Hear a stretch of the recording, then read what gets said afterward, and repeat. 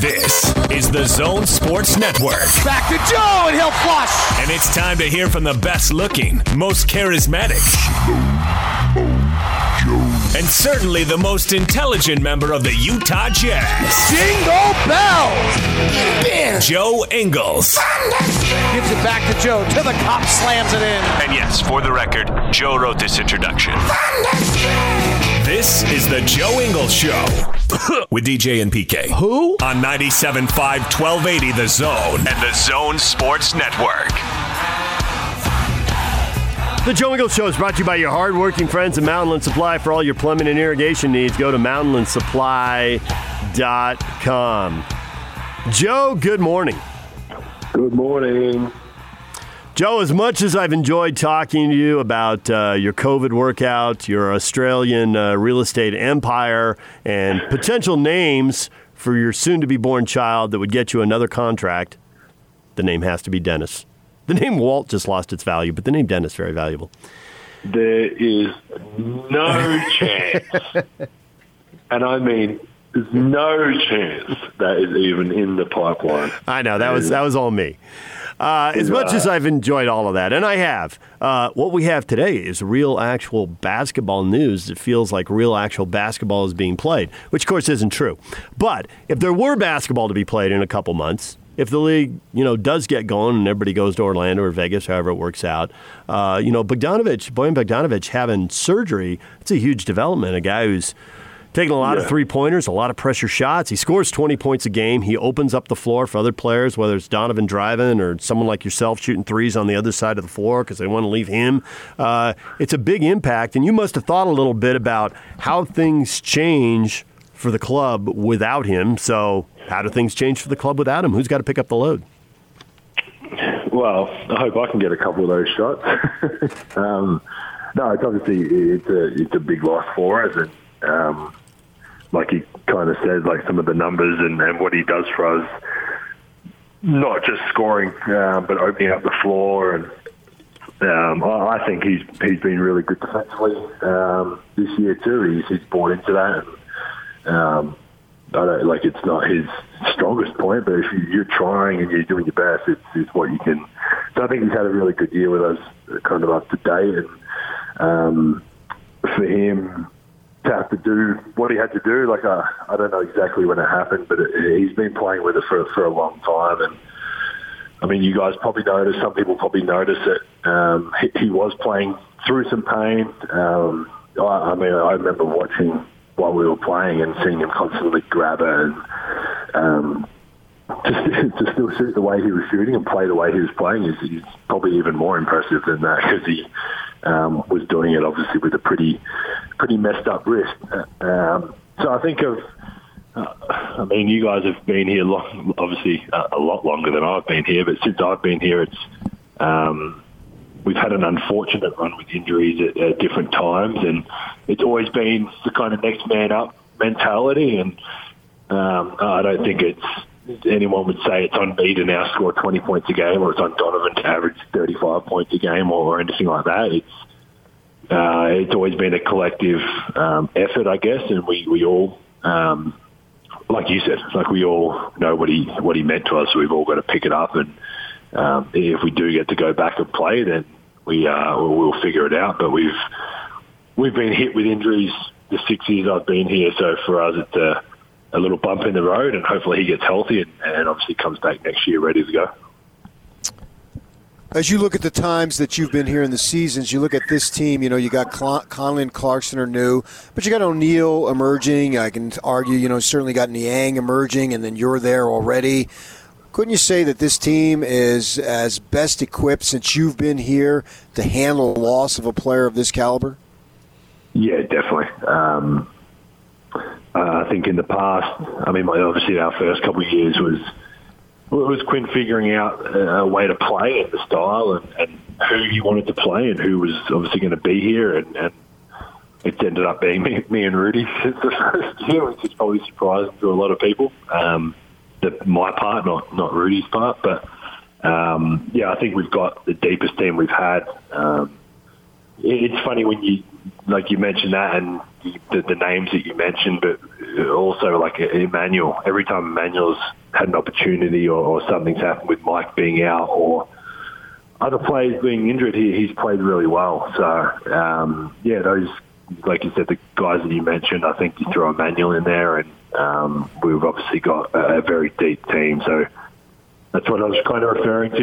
It's definitely not on one person. Maybe bits and pieces of our minutes go up a little bit or whatever, but overall I think it'll be a team effort of those guards to kind of bring in what Bojan did.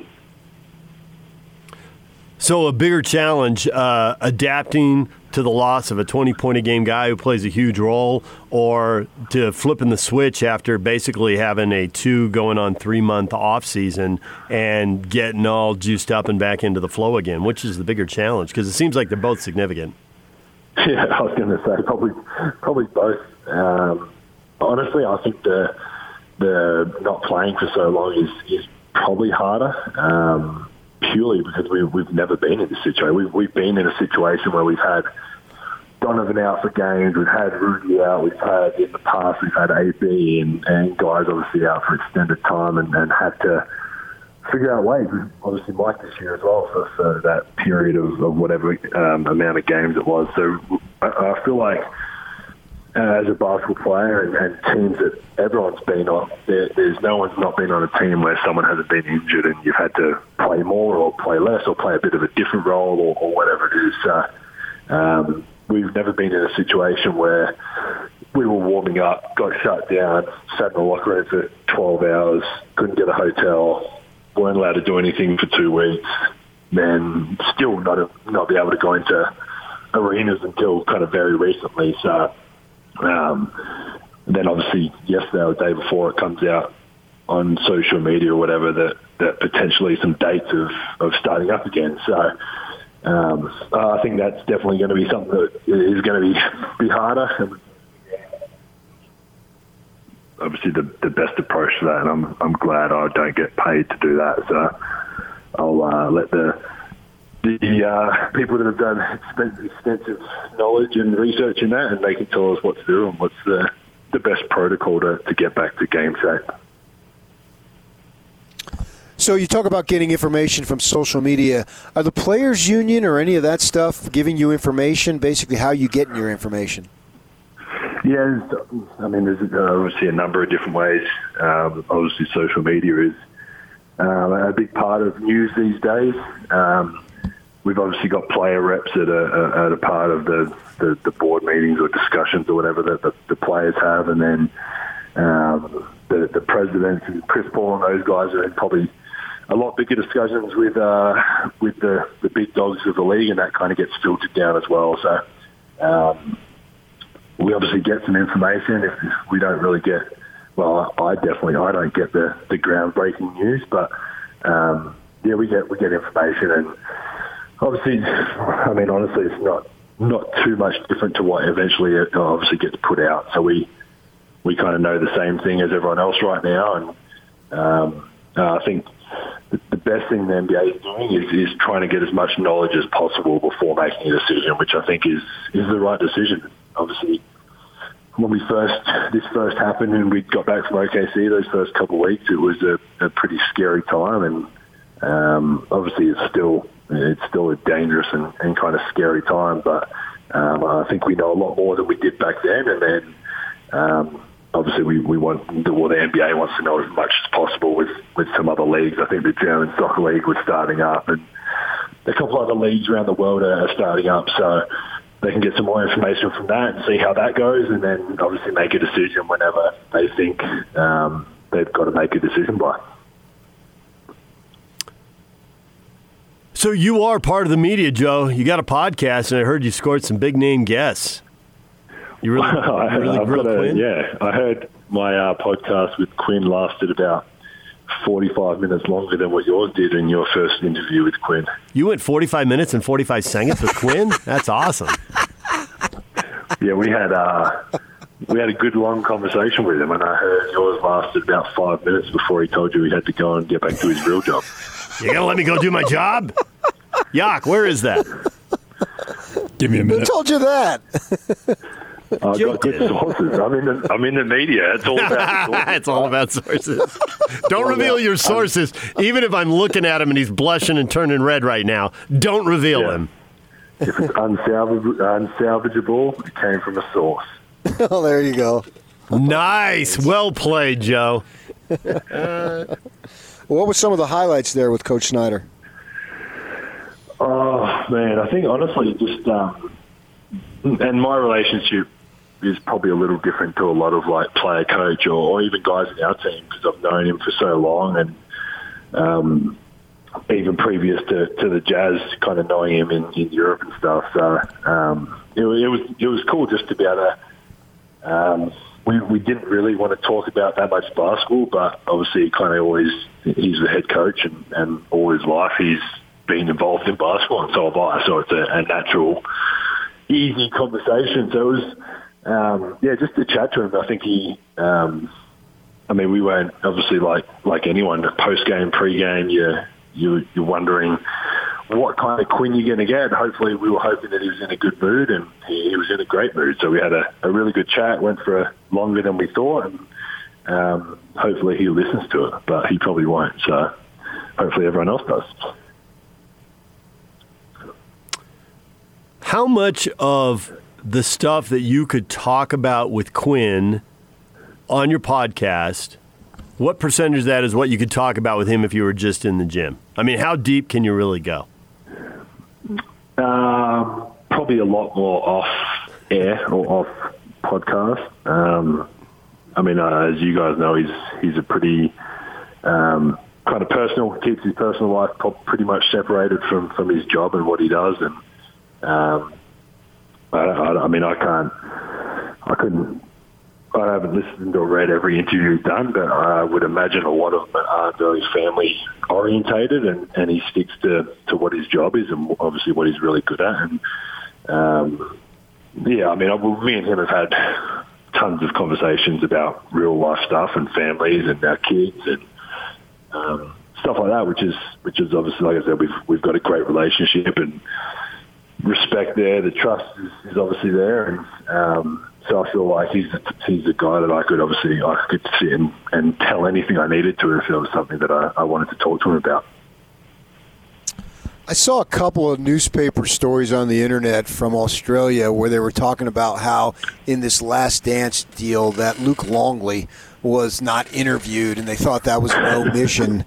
And I know that you played for Luke Longley because I believe he coached you in the national team. So he's got to have some Jordan stories. So why don't you tell us some right now? He did. He did tell some stories every now and then. He wasn't kind of walking around boasting about playing with Jordan or trying to tell the stories. But obviously, if you were sitting with him, you could ask him a question and he would always answer. And he told probably a few stories along the time. I don't know how long exactly he was with us, but he's with us for a few years. There was always stories that would come up, or a situation would come up, and he would have a story about it. And I obviously can't really remember him off the top of my head. Come on, Joe. No, really. I asked Renee. I'll tell Renee I'm going to do something, and 5 minutes later, I've already forgot what I was meant to do. So it gets me in trouble quite a lot. So, but no, he was. He was never like he would never look at you a certain way if you asked a question about it or about Jordan or about that 3 years he was part of those championships. But interesting that he didn't want to do any interviews or whatever about it. But it's not really my business, is it? No, not really. But what the heck?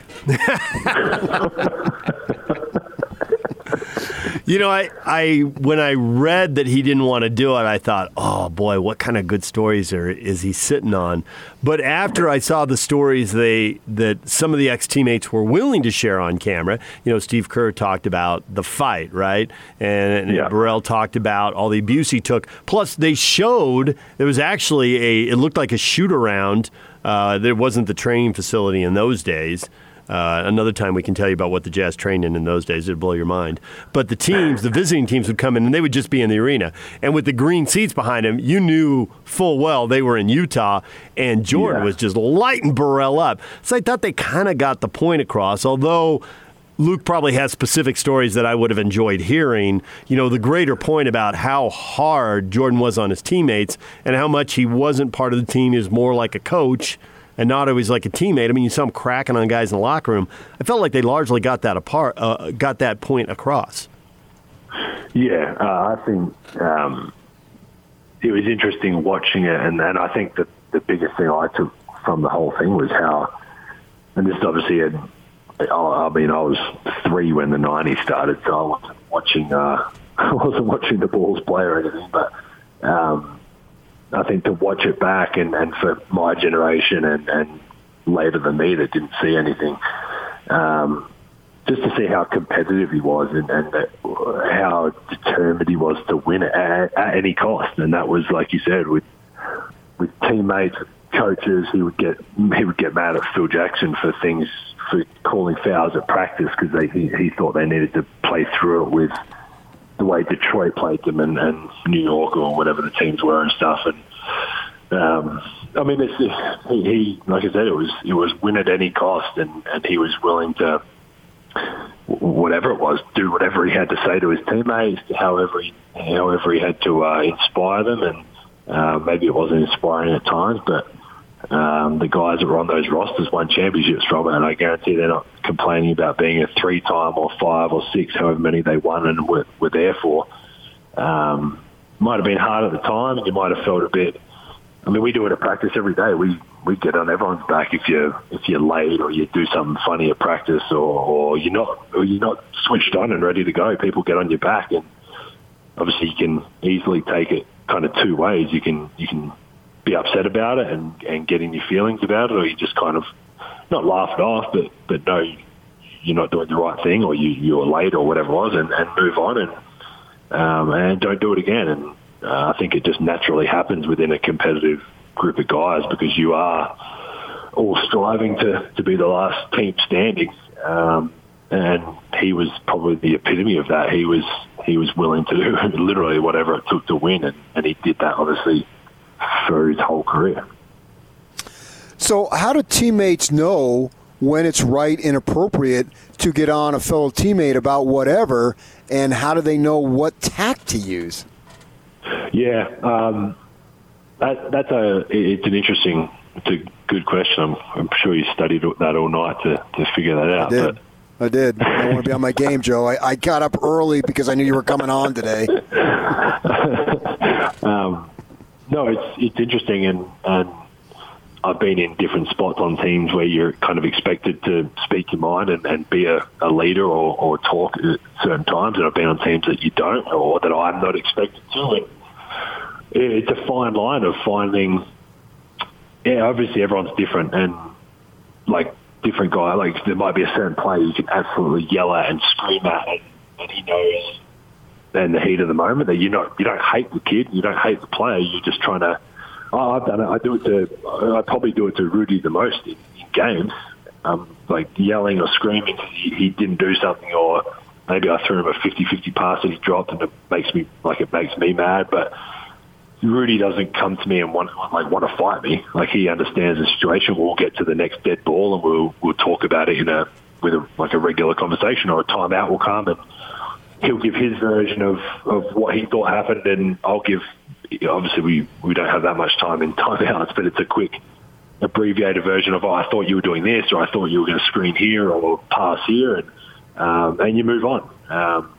Me and Rudy do it. Like, I've played with him the longest too, so I've been with him the most. We obviously are involved in a lot of actions together, and it happens, and we don't walk off the court and not talk to each other and hate each other and have an unsalvageable relationship. It's just a part of the game, and I think he respects me for telling my opinion, and vice versa. I respect for what he's going to say to me. So it's a real fine line of knowing the personality on your team, the guys, how they best respond to criticism. Is it in front of the team yelling and calling them out? Is it pull them up aside on the side of a drill when you subbed out and then say something then, or on the side of a timeout.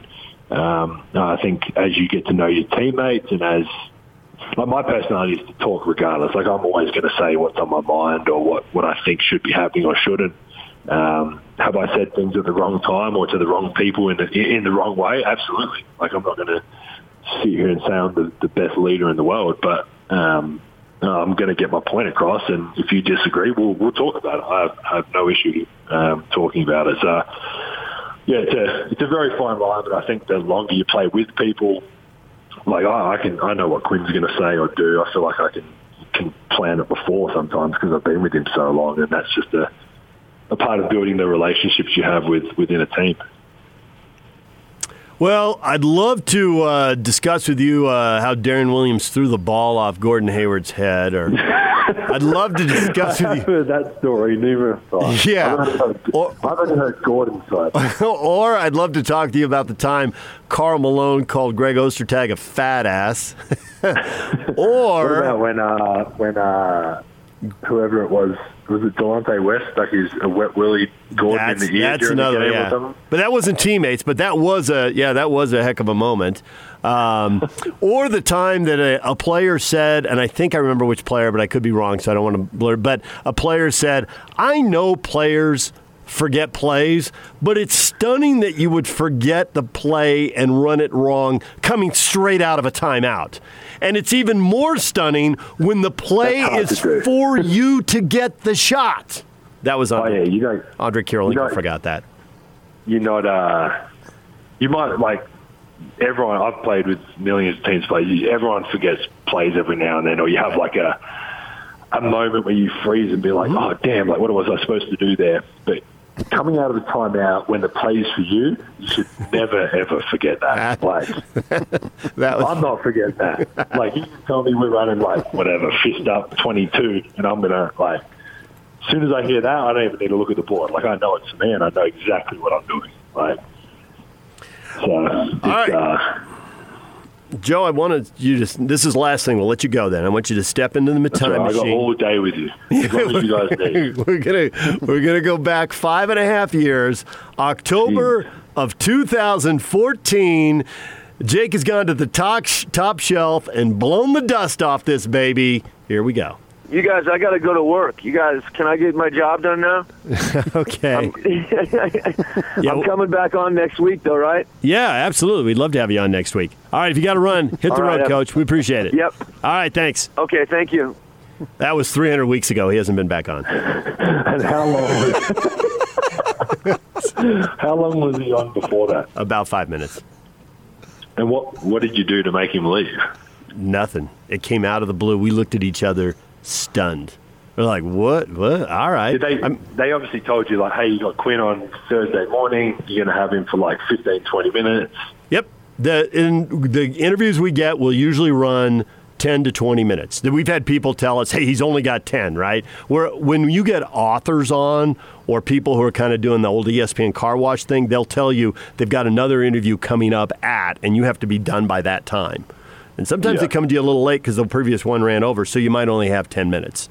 We really don't do interviews that go off to over 20 minutes very often. That's pretty rare. Except with me when I keep talking. Well, yeah, but I mean, you're one of a kind, Joe. We've talked often. When you retire and go to Australia, we're not getting another Joe Ingles show. This is a one of a kind deal, and we love it. You guys probably knew how this whole thing started, right?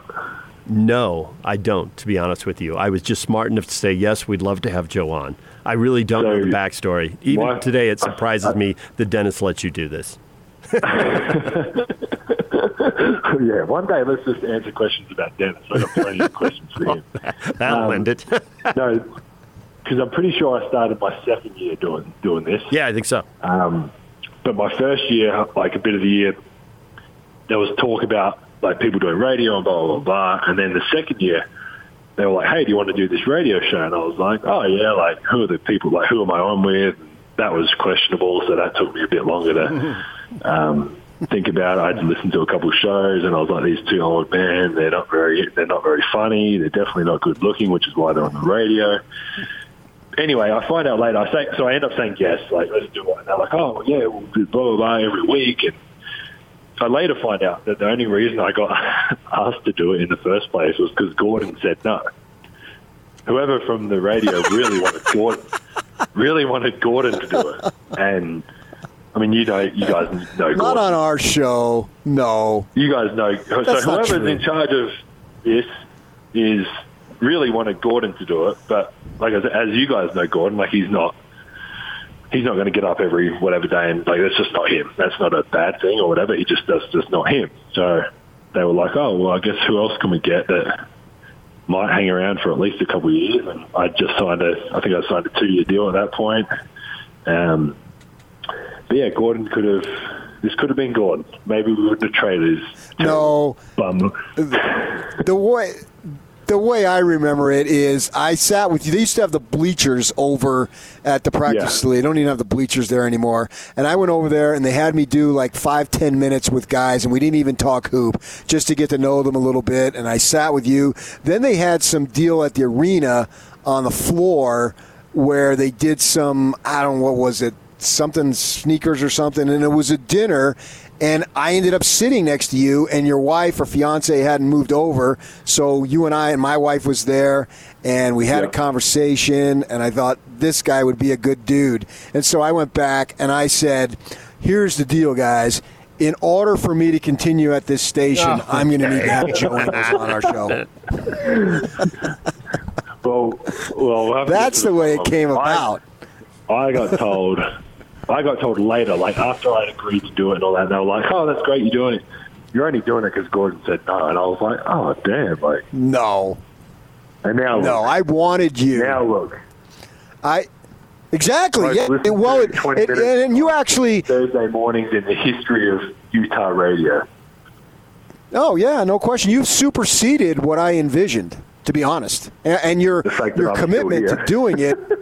Yeah, well, you're here. You blew up. I didn't think you'd be this good of a player, honestly, but you did. And I remember texting you when it became obvious you were going to be even richer than you are. And I said, congratulations. It looks like you found a place in this league. It's awesome. And you texted me back.